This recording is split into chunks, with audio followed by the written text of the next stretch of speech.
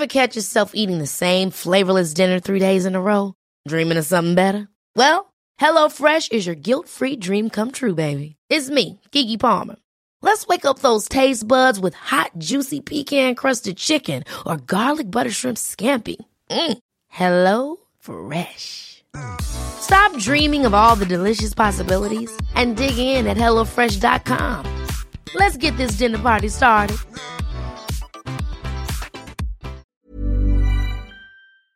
Hello and welcome to the Heredity Podcast with me, Dr. James Brigham. Every year, Heredity publishes some outstanding student-led papers, and to recognise the quality of this work, the journal runs a student paper prize. But given that they're all pretty good, it makes you wonder, what exactly does it take to really stand out? Well, sit back and find out, as we hear from the overall winner, now Dr. Ali Graham, and second runner-up Johanna Dinkene. First up, here's Ali, to talk about her study, Adaptive Integration of the Beta-globin Cluster in 2 Andean Waterfowl. And if you've been listening to the podcast for a while, you may remember Ali from an episode way back in 2019, when she first introduced us to the system. Of course, a lot has changed since then.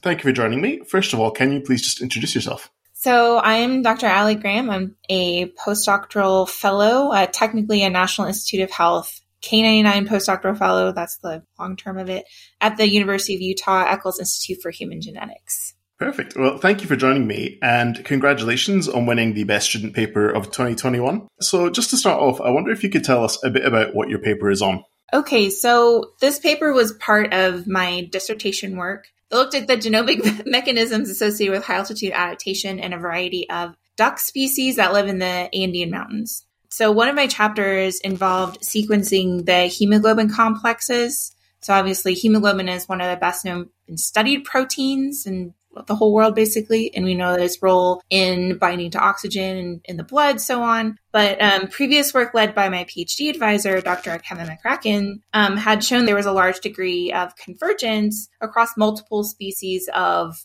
waterfowl and even like hummingbirds and various other birds that live at altitude. So there was a large degree of convergence there on specific regions of the adult alpha and beta globin protein complexes.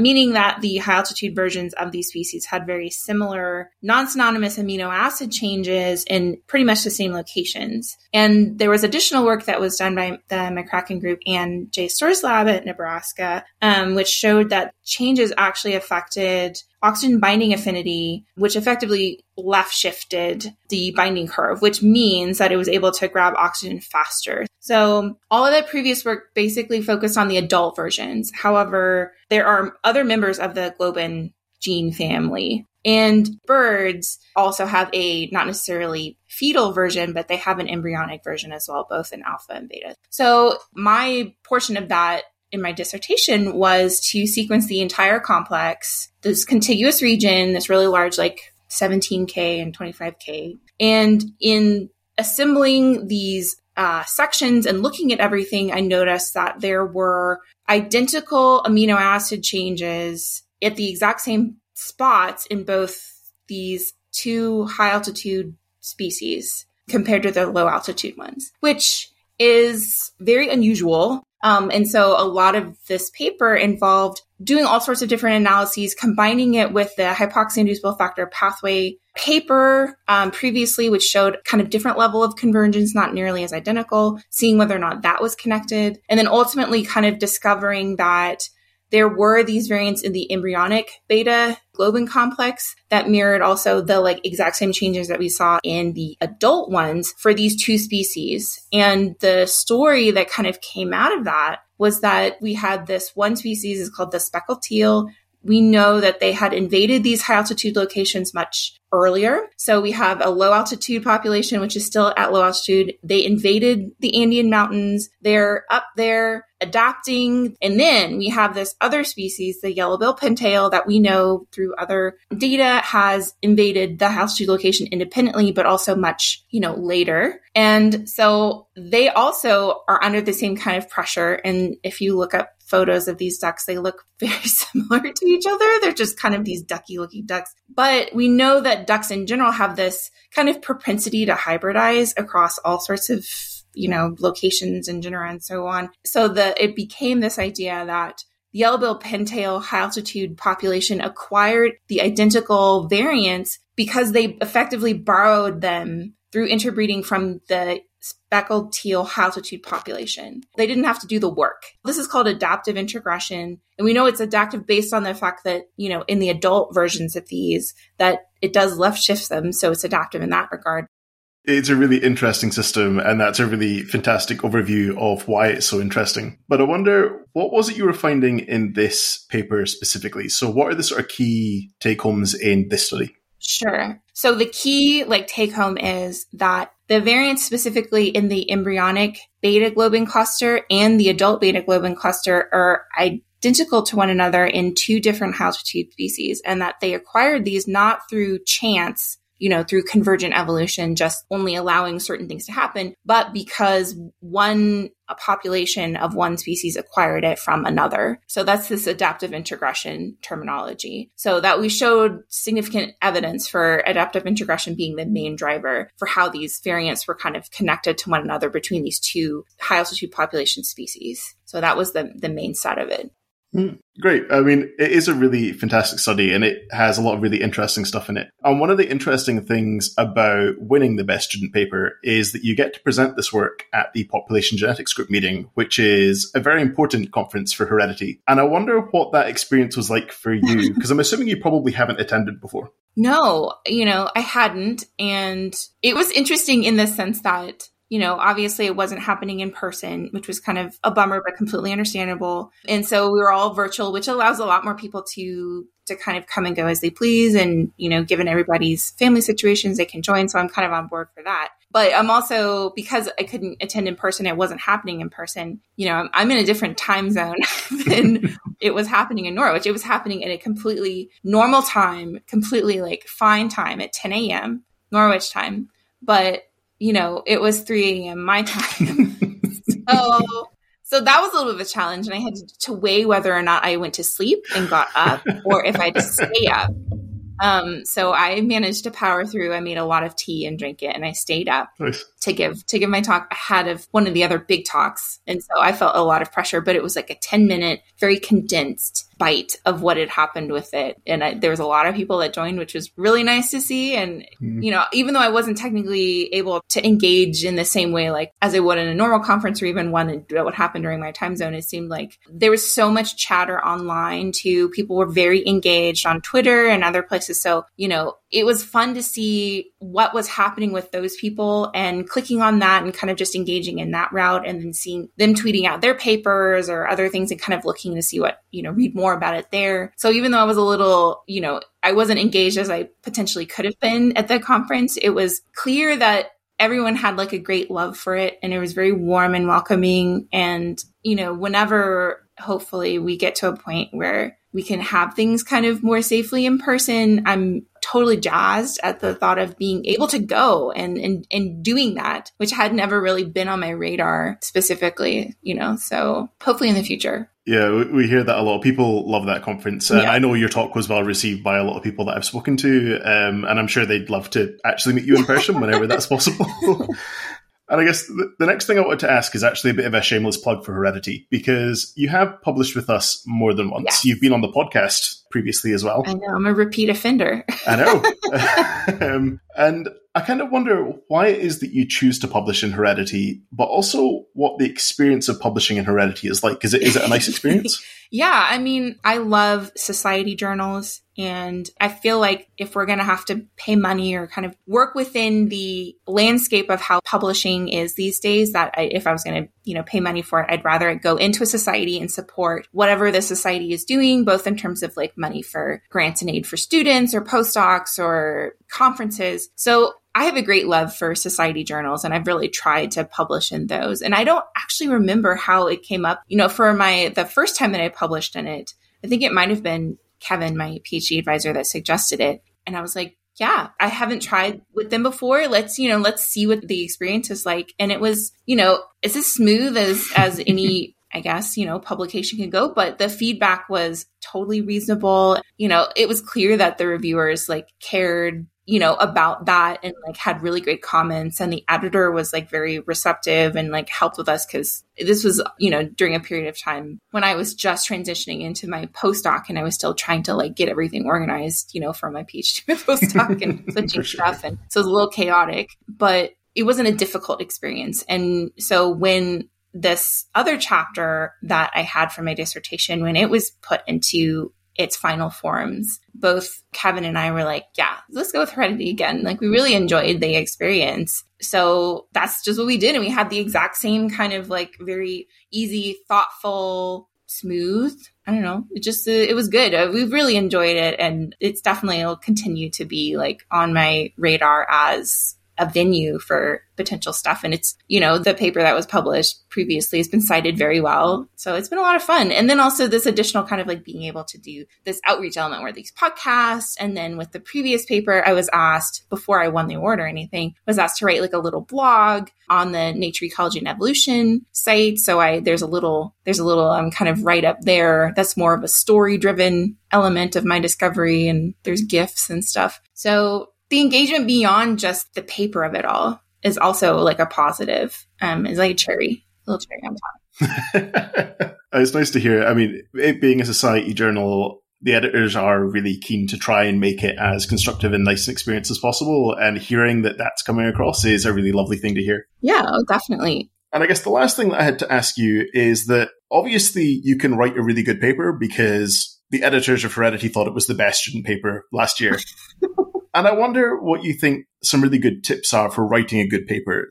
Yeah, I mean, this is something that I think about actually a lot. I'm very intentional with my writing, and everyone operates completely differently. It's such an individual endeavor, right? Some people, it just flows freely. For others, they have to kind of prepare themselves way ahead of time so that they give themselves room to let that come out, because they don't work very well in a very short kind of like high pressure situation. So, I'm more of the latter, frankly. But, as I've matured too, it hasn't been as dramatic, but I've gotten into the habit of, even when I'm just starting to think about it, or like when data is, for me, it's sequencing. So I've sent stuff off for sequencing and I'm waiting for it to come back or whatever. I create just this document that I dump stuff into, both in terms of like, where I was kind of going with it initially, and that can change, just to have a repository of information. The same with the methods. If, small details, I probably won't remember in like a year when I am putting these together, and also I think that helps with the kind of initial deer in the headlights when you have just a blank document that you have to start writing in. For me personally, it's allowed me to be like, I feel more comfortable just unloading and writing because it's not a blank document. I have stuff that I'm working with that I can shift around, that I can edit.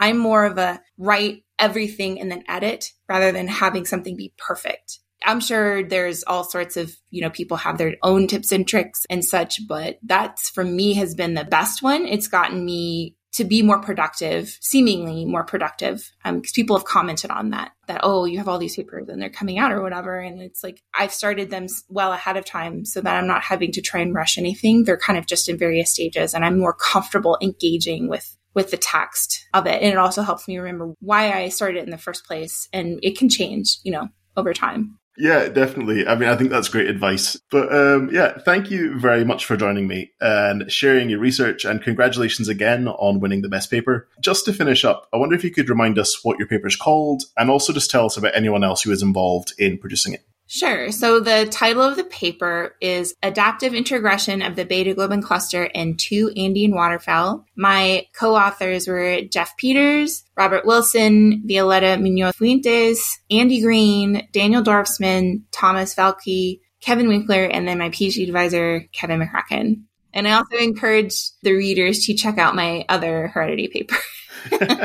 I'll make sure to link it in the description as well. But yeah, perfect. Thank you very much for joining us. Yes, thanks. Thanks to Ali. You can find both of her papers on the Heredity website. We'll link them in the description. Up next, we have Johanna Denkene to tell us about their excellent paper, Regional Level Epimutation Rates in Arabidopsis thaliana. Well, congratulations on your wonderful paper. Thank you. Can you please just introduce yourself to everyone listening? So I'm Johanna Denkener. I'm a PhD student in the lab of Maria Colometache, which is a lab of computational epigenomics at the Helmholtz Center in Munich. And I've been doing my PhD thesis on computational population epigenomics, so more looking at differences inside of a population rather than between populations. Perfect. And clearly your paper was very highly regarded by the editors at Heredity. So can you just tell us a bit about what it was on?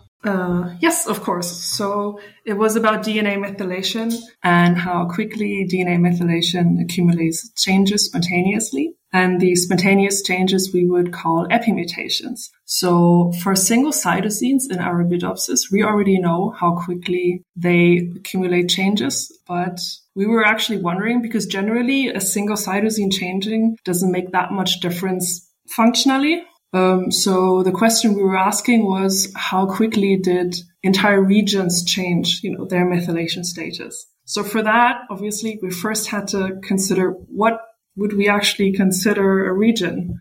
Is it 100 base pair bins or 200 base pair bins? So since we were working with MA lines in Arabidopsis, which, you have between 9 and 30 samples that you can use. You have 4 MA lines, and we wanted the regions to be the same for every sample. We wanted to pre-establish the regions on the basis of genetic information. So what we did was use the knowledge that we had that the methylation levels of single cytosines correlate more with each other when they're close together than when they are further apart. So what we did here, instead of simply, using 100 base pair bins, we said we will cluster together the cytosines that are closest together first, and then iteratively kind of extend the clusters to the cytosines that's the next furthest apart, and then the next furthest apart until we reach a maximum region size of 185 base pairs, which is roughly the size of a nucleosome, where we knew that then after that size, usually the correlation between methylation levels at single cytosines dropped off quite significantly. Then as soon as you have those regions, then you can, sum up all of your methylation information per region, per sample, and then use that to calculate the differences between each two samples, set that in relation to how many generations have passed between each two samples, and use that to calculate your epimutation rates. And the epimutation rates are actually calculated separately. So you calculate the rate at which cytosines gain methylation as well as the rate at which cytosines lose methylation, or in this case, cytosine regions. Fantastic. I mean, it sounds really interesting. And I wonder what some of your key findings were in this paper and what you think the sort of broad take-home messages were. Yes. So the epimutation rates that we had calculated for regions were about half as fast as for single cytosines, which generally you would say, well, it's a lot lower. So I think the rates were in the magnitude of 10 to the minus 4. So if you compare that to the rate at which mutations arise, which is around 7 times 10 to the minus 9, it's 5 magnitudes faster than that. So from that, we would consider that probably epimutations that affect whole regions, not just single cytosines, are not driven by genetic changes and might lead, to adaptation that's much faster than just by mutations. We also looked at epimutations that were specific to certain annotations. We saw that, for example, gene bodies accumulate methylation changes much faster than, for example, transposable elements, which makes a lot of sense because transposable elements are generally super well maintained, like highly methylated, so they don't start jumping around in your genome. And another thing that we found really, really interesting, and this came up while we were writing the paper, actually. I was going through different papers and saw that I think Weng et al. Had just published annotation-specific mutation rates for genes and for transposable elements, and they showed the complete opposite of what we had found. So while we found very high epimutation rates for genes, the genetic mutation rates were lowest in genes, but highest in transposable elements. So yeah, that was really cute. So that was very interesting for us. And I guess really gives you a cool insight into the maintenance pathways going on. Fantastic. So what is it that you are hoping the main message someone's going to get when they read this paper is? So the most important thing that we were looking at was, whether the FU mutation rates for regions compared to those of single cytosines, which while they are slower, they are absolutely in the same magnitude. So I think in terms of, understanding evolution, this is really important. Perfect. And I guess the last question that I have is a little bit different, because obviously the editors at Heredity thought that you had one of the 3 best student papers. And I wonder what you think makes a good paper. So what kind of tips did you either receive or would you give about how to write a really good paper? I guess the most common advice would be to read a lot. So I think it just makes it a lot easier to make your research into a good story and to set it into context. But what really helped me was to present the project a lot and in front of different sets of people. So not just in our institute. So my institute, like the Institute of Computational Biology, it's just computational people. So I get a lot different input when I present it to them than when I present it to people who actually work in the lab or people who don't work in plants. So yeah, that really helps and really helps to make the figures better, to, sharpen your message and, giving it to read, giving your first draft to someone else to read. Also, I found helps a lot because then they can tear it apart and you can start new. Tear it apart so you can make it better. Yeah. Perfect. Well, thank you very much for joining me and sharing this research. Thanks for having me. Hopefully we see some more of your papers in Heredity. I hope so too. You can find Johanna's paper on the Heredity website. That's nature.com/HTY. While you're there, you can also check out how to submit your own papers to the journal. Heredity is the official journal of the Genetic Society. You can subscribe to the Heredity podcast wherever you get your podcasts, and you can follow us on Twitter. That's @Heredity Journal. If you want to get in touch with me directly, drop me an email at hereditypodcast.gen@gmail.com. I'm James Bergen. Thanks for listening. Ever catch yourself eating the same flavorless dinner 3 days in a row? Dreaming of something better? Well, HelloFresh is your guilt-free dream come true, baby. It's me, Keke Palmer. Let's wake up those taste buds with hot, juicy pecan-crusted chicken or garlic butter shrimp scampi. Hello Fresh. Stop dreaming of all the delicious possibilities and dig in at HelloFresh.com. Let's get this dinner party started.